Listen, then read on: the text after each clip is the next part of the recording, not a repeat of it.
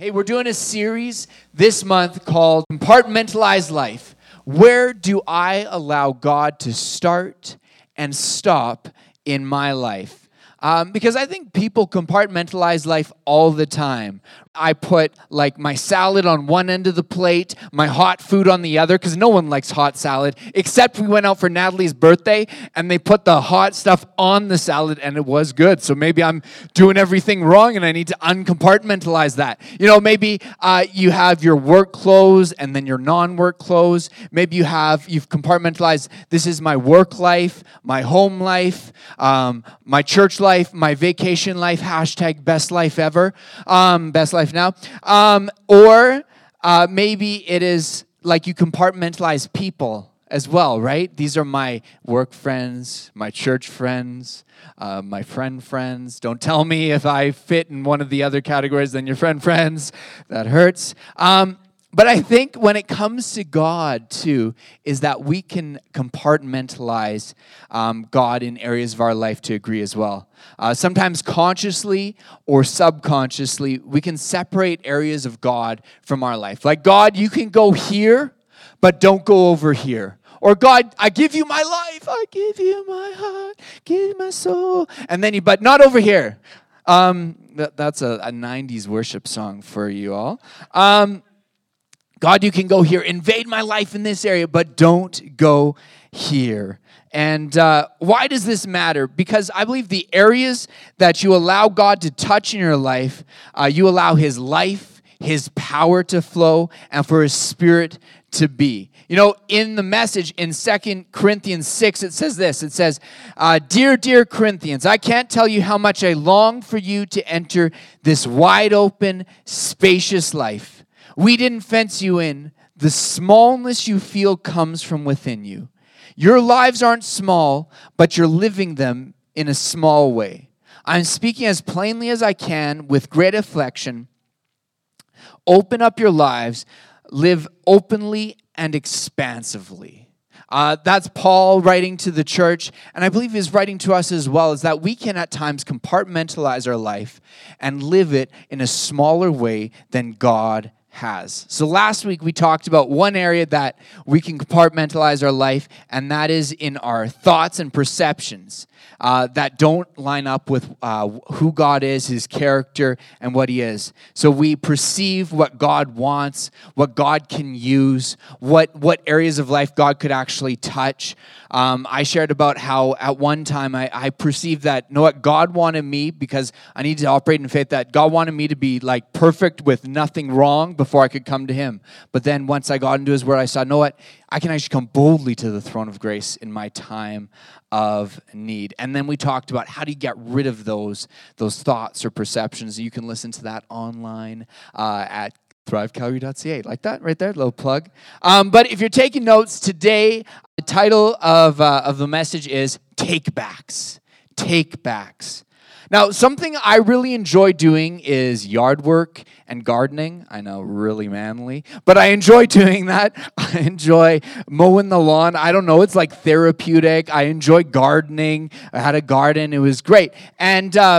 And there was actually, in front of our house, there was this really old, massive, like this huge juniper that was probably 30 years old, and it was probably not taken care of since it was planted. So it was ugly, it was old, and we decided, okay, we're ripping this out. I ripped it out with my bare hands, whatever. My wife's gone taking care of my son, so I can't even impress her by that. But anyways, I ripped it out with my bare hands, and then we decided we're going to make a flower bed. So we prepared the ground, we put the nice dirt in, everything like that, and then we went shopping for perennials, another very masculine thing to do, perennials. So we're going down, we're shopping, we're getting perennials. I'm like, ooh, I really like this one, it's purple. And anyways, we buy these perennials, we put them in the cart, and we bring them home, and we determine, okay, we're going to divide and conquer.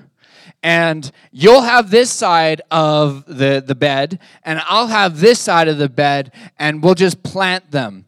Now, in my mind, I have how I want it to look, how I'm like, okay, because I read all the tags, okay, these ones need this much space between each one, like, who does that, but I do. And I do. Apparently, Natalie knows. And so we just go. She takes this half of the plants. I take this half of the plants. And I'm digging my hole. I'm putting the first one in. I'm like measuring it out exactly of like, okay, because they will need the spacing, everything like that. And then I look over to Natalie's half. And I have something in mind of what I want, what I think it should look like, and it doesn't look like that. It's not how I think it should be, and I'm just sort of looking, and I guess something came across my face because she noticed, and I'm like looking at her, and she says, "What?" Well, what if we just move it a little bit more over here, and maybe you need to dig your hole like another inch and a half. And okay, but no, I'm not going to take it from you. Okay, you do you. It's okay. I'm scooping. I'm not scooping. I'm looking, and I'm like, then I come on, maybe actually just move the plant like an inch and a half this way, because we want triangles, Natalie, triangles. And so she's doing this, and I'm there digging, but really not digging, just watching. She's putting the purple one where the red one should have went. And I'm looking, and then I'm like, okay, one more, and then I found myself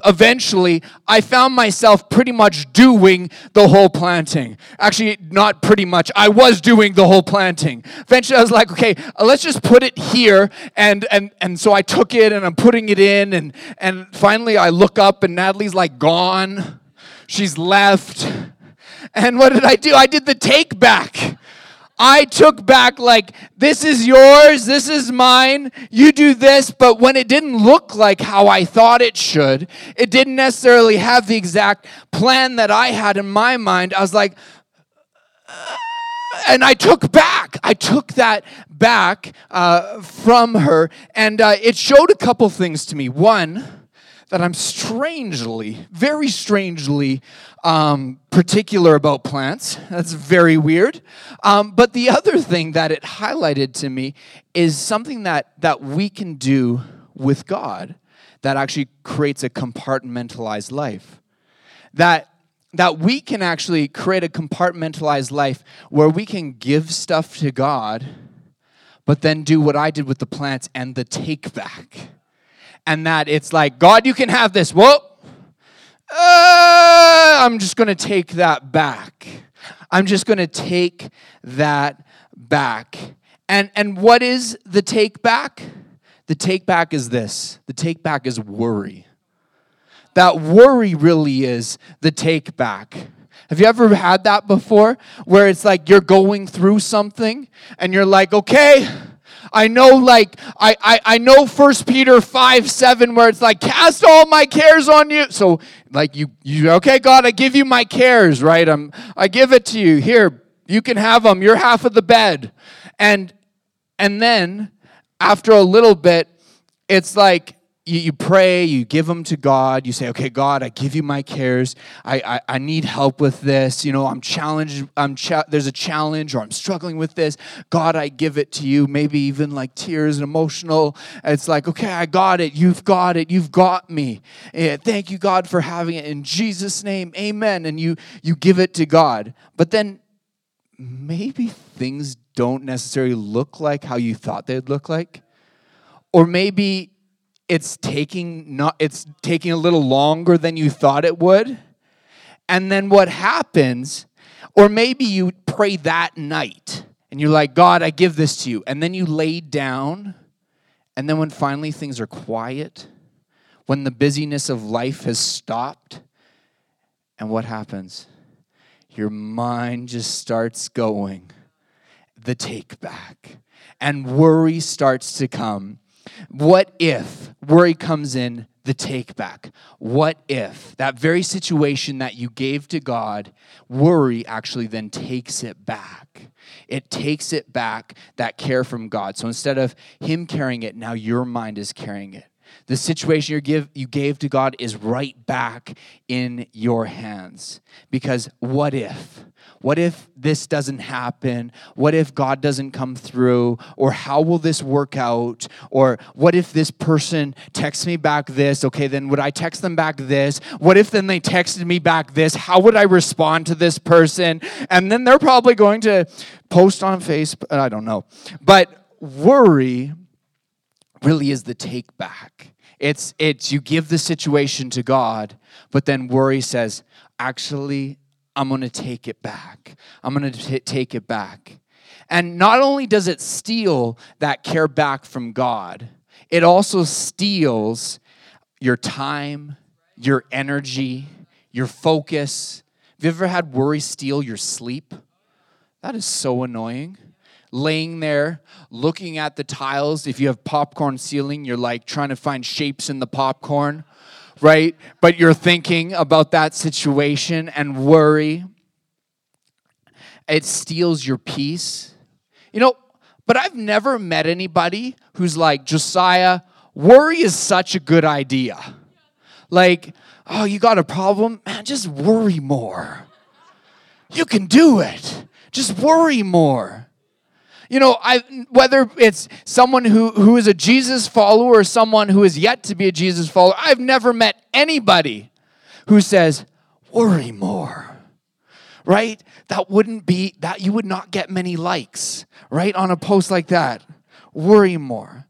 But if you know and I know worry's not good, why do we worry? Why do we worry? Like, why do I worry about things sometimes right after I give them to God? Why is that? I think we worry because of control. That we worry because of control. Because worry, I think, provides a false sense of control. A counterfeit control. That instead of just releasing it to God, worry actually takes it back. So it's like you got the basketball again and you're just bouncing it. It is still in your hands. You're not moving up the court. You're not going for anything, but you still have it. It's a false sense of control. Worry produces a false sense of control, but worry doesn't change anything. It doesn't help the situation. Worry is the take back. In the Bible, there's this man, his name's Abram, and him and his wife Sarai, they want kids. They want kids, and they're older. They're in their he's like 75. They still haven't had kids, and they're like, we want kids. And then God comes to Abram and he says, hey, you are going to be a father of many nations. Then he says, hey man, check this out. Come outside of your tent, look up at the stars, count them. That's how many kids you're going to have. You're going to be a father of many nations. So God gives him a promise. He says, you're going to have kids. And so then, right then and there, he's got a promise from God. Now God's taken that. He has it, and he's like, hey, we've got a promise from God. But then some time passes.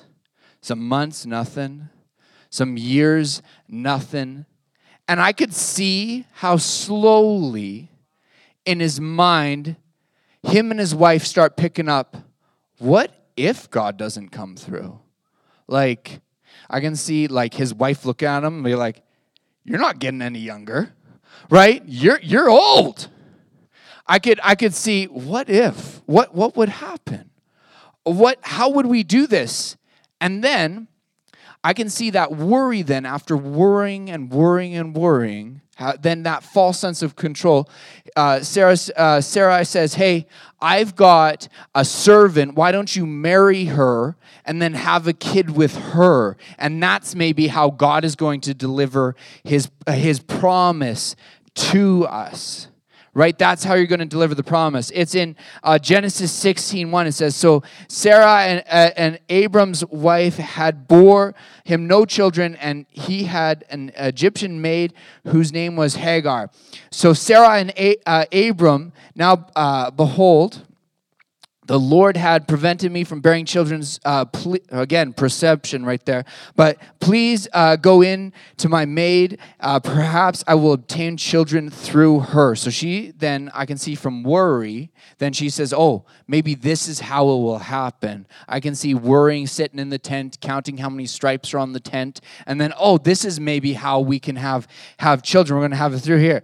So Abram listened to the voice of Sarah, and Abram had lived 10 years in the land of Canaan. Abram's wife, Sarai, took Hagar, the Egyptian, her maidservant, and gave him to her husband. Weird stuff. He went into Hagar, and she conceived. And when she Sarah saw that she had conceived, her mistress was displeased in her sight. So they had a son named Ishmael, who was actually a counterfeit of God's promise. That worry actually produced an action that produced a counterfeit result from God's promise. Worry, the take back, I believe, actually produces a counterfeit of what God's best is. Now later, Sarai, whose name would be changed into Sarah, actually conceived and had a son. But have you ever had times where you've worried about something and you've been thinking about it, and then all your worrying then produces you to like, okay, I'm going to do something about it now. And whenever worry causes you to do something, I think that's the counterfeit of what God's best is. Because that worry's producing something in your life rather than God's promises and God's peace producing something in your life. When we act out of worry, I think we produce a false counterfeit and have a false control of that situation. You know, as Christians, we have the opportunity to do life with Jesus, to cast our cares on him because he does care for us. You know, God, who is really in control, the Bible says that he knows the hairs on your head. He knows that, but it's also just a beautiful poetic expression of he cares so much that he knows that, right? He would take the time to count the hairs on your head. He knows your days. He knows the plans that he has for your life. And we can pray, give things over to him, because God really is in control. He knows the beginning from the end. He is the one who's really in control. However, at times, to be real, it can be uncomfortable when you give things over to God, when you give real situations over to God, so, when having to trust him. At times, it can feel uncomfortable, and in those times, I think our brain can start to try and do the take back, do the worry, right? Even then produce a false feeling of control, and then from that even a counterfeit action like Ishmael. You know, worrying has never changed any situation for anybody. You know, Jesus says this in Matthew 6:25. That is why I tell you, do not worry about everyday life, whether you have enough food and drink or enough clothes to wear. Isn't life more than food and your body more than clothing? Look at the birds. They do not plant or harvest or store food in the barns. It's true. I have a bird feeder. They just clean that out in like, I don't know, an hour. Look at the birds. They don't do any of that. For your heavenly Father feeds them. And aren't you far more valuable to him than they are? Can all the worries add a single moment to your life? Another translation says, can worry add anything to your height? Right? Can it add anything? Right? Worry, of course, worry doesn't add anything to us. It doesn't help. If anything, the only thing worry does, it produces a false sense of control, and then it can also produce a counterfeit action that's counterfeit to what God has, and compartmentalizes your life and saying, God, actually, I'm going to take that back. You can have all that good stuff over there. You can have Sunday morning, but this situation, I'm going to take back. Now, Jesus goes on. He says in verse 28, And why worry about your clothing? Look at the lilies of the field and how they grow. They do not work or make their clothing, yet Solomon on all of his glory was not dressed as beautifully as they are. And if God cares so wonderfully for the wildflowers that are here today and thrown out tomorrow, Calgary summers, and into the fire, he will certainly care for you. Why do you have such little faith? So here's this conclusion. So do not worry about these things, saying, what will I eat? What will I drink? What will I wear? These things are dominate the thoughts of unbelievers, but your heavenly Father already knows all you need. Seek first the kingdom of God above all else, and live righteously, and he will give you everything you need. So do not worry about tomorrow, for tomorrow has its own worries. Today's trouble is enough for today. So Jesus, it's beautiful there of how much it shows God cares for you. He loves you. And he's saying, hey, don't worry, because I got you. I got you. And the word worry there, actually in the Greek, everywhere where the word worry in the New Testament is this Greek word. It is merimna. Merimna is the word in the Greek. And what that means is to separate from the whole, divide and fracture a person into parts. So that's the Greek word that's used for worry. So that when you are actually worrying, you're dividing yourself and fracturing yourself. You could even say you are compartmentalizing yourself. Of God, I give you everything, but then worry fractures and compartmentalizes, but not this area. So Jesus is saying, hey, don't worry. Instead, come to me. Come do life with me. Don't worry because I've got you. I want the fullness of who you are, the good, the bad, and the not so nice. I want all of that, and then I'm going to take that and change you. Worry takes back. It's the take back. It fractures, it divides your life, it compartmentalizes your life. It will rob you from peace, time, energy, focus, sleep. It's a stealer. It robs you of resting in who Jesus is, what he's done, and where he can produce those false counterfeit results. It can produce like an Ishmael in your life. You know, Jesus, he's come to give you life and life more abundantly. John 10:10 says the thief doesn't come except to kill, steal, kill, and destroy. I think one of the ways he does that is through worry, to destroy your life. But I've come that you'd have life and have it to the full. Jesus has come to bring wholeness to your life, so that we don't have to fracture our lives with worry, but that we can have rest and peace in him so that we can be whole in him. You know, Jesus invites you today. Here's what he says. Jesus says, come to me, all who are weary and carry heavy burdens, and I will give you I'll give you rest. Take my yoke upon you. Let me teach you, because I am humble and gentle in heart, and you will find rest for your souls. For my yoke is easy, and my burden I give you is light. You know, if you're in a challenging situation or a thing that you're just worrying about, today I want to encourage you can trust in God, that you can give that to him because he cares for you. If you're walking through a challenge right now, I want to encourage you that he is with you, he is for you, that he has been here before the beginning of time, and he'll be here when time has ended. He knows the beginning from the end. And he knows what's good for you. He gave his son, and he will not hold anything back from you today. He loves you so much. Isaiah 41:10, it says this, don't be afraid, for I am with you. Don't be discouraged, for I am your God. I will strengthen you and help you. I will hold you up with my victorious right hand. Today, you can be strong and courageous because he is with you. What do you do, though, when worry tries to come in?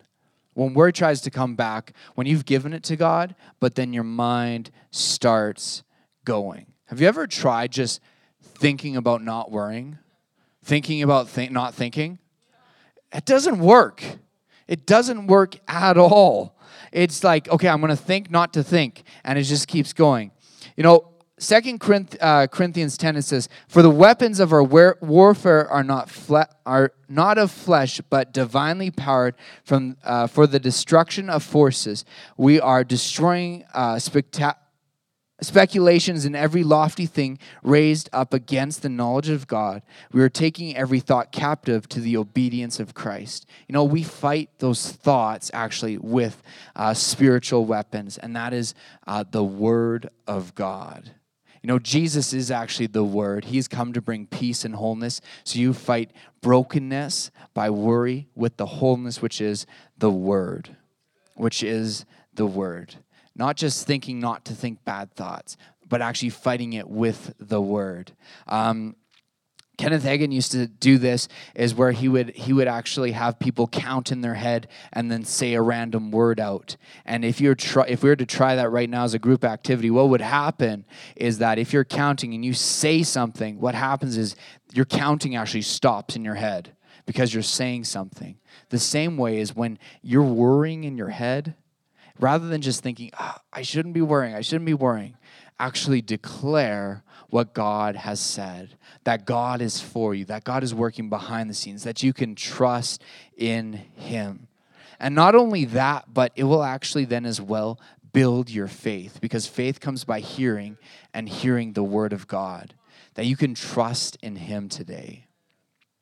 And then if you realize, hey, I've done the take back again, like I've done it again, I took it back, I took those plants back from you, Natalie. If you've done it, right then and there, it's just as easy as not feeling bad, but just saying, hey, God, I'm giving this back to you. And then remind yourself, declare what God is doing, who He is, His character, His word, and then faith will come. Today, I want to encourage you that God loves you, He's for you, He is in control. That when you give things to Him, He can handle it. He's in control. Don't allow those false counterfeit controls of worry to take back. You can give it to Him and trust Him. We have the opportunity today to give to Him. Would you stand with me? In 2 Corinthians, again, it says this. It says, Dear Corinthians, I can't tell you how much I long for you to enter this wide open, spacious life. We didn't fence you in. The smallness you feel comes from within you. Your lives aren't small, but you're living them in a small way. I'm speaking to you as plainly as I can with great affection. Open up your lives. Live openly and expansively. You know, God has got good plans for your life. For you to have freedom, wholeness, to not be fractured by worry in your life. That you can actually rest in Him because He loves you. He's given His Son. And if He's given His best, His Son, He will not hold anything back. Would you just close your eyes for just a moment of privacy for those around you?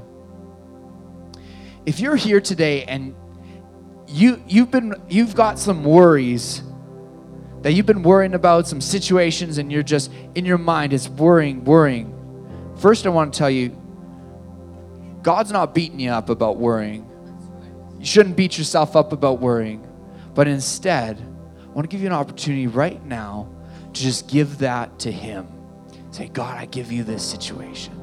You can just say that right now. You can just raise your hands, whatever. And we're just going to pray together. Father, where there's worry, where we're worrying about a situation, a challenge, a relationship. Father, where there's worry about whether it's finances, whether it's worry about a doctor's report. Father, this morning, we actively cast that care on you. God, we surrender that care to you, Father. And Father, we know that you care for us. So Father, we give the situations, the challenges. And Father, we thank you for peace coming right now. That you give peace where worry has brought brokenness and fractures. Father, I thank you that you bring rest this morning. Father, I thank you where the Spirit of the Lord is, there is freedom, there is liberty. So I thank you for freedom in people's lives, peace And this morning, God, we say we trust you. We trust you. We acknowledge you are in control. You are the author, the finisher. You're Alpha, you're Omega. So we trust you, God.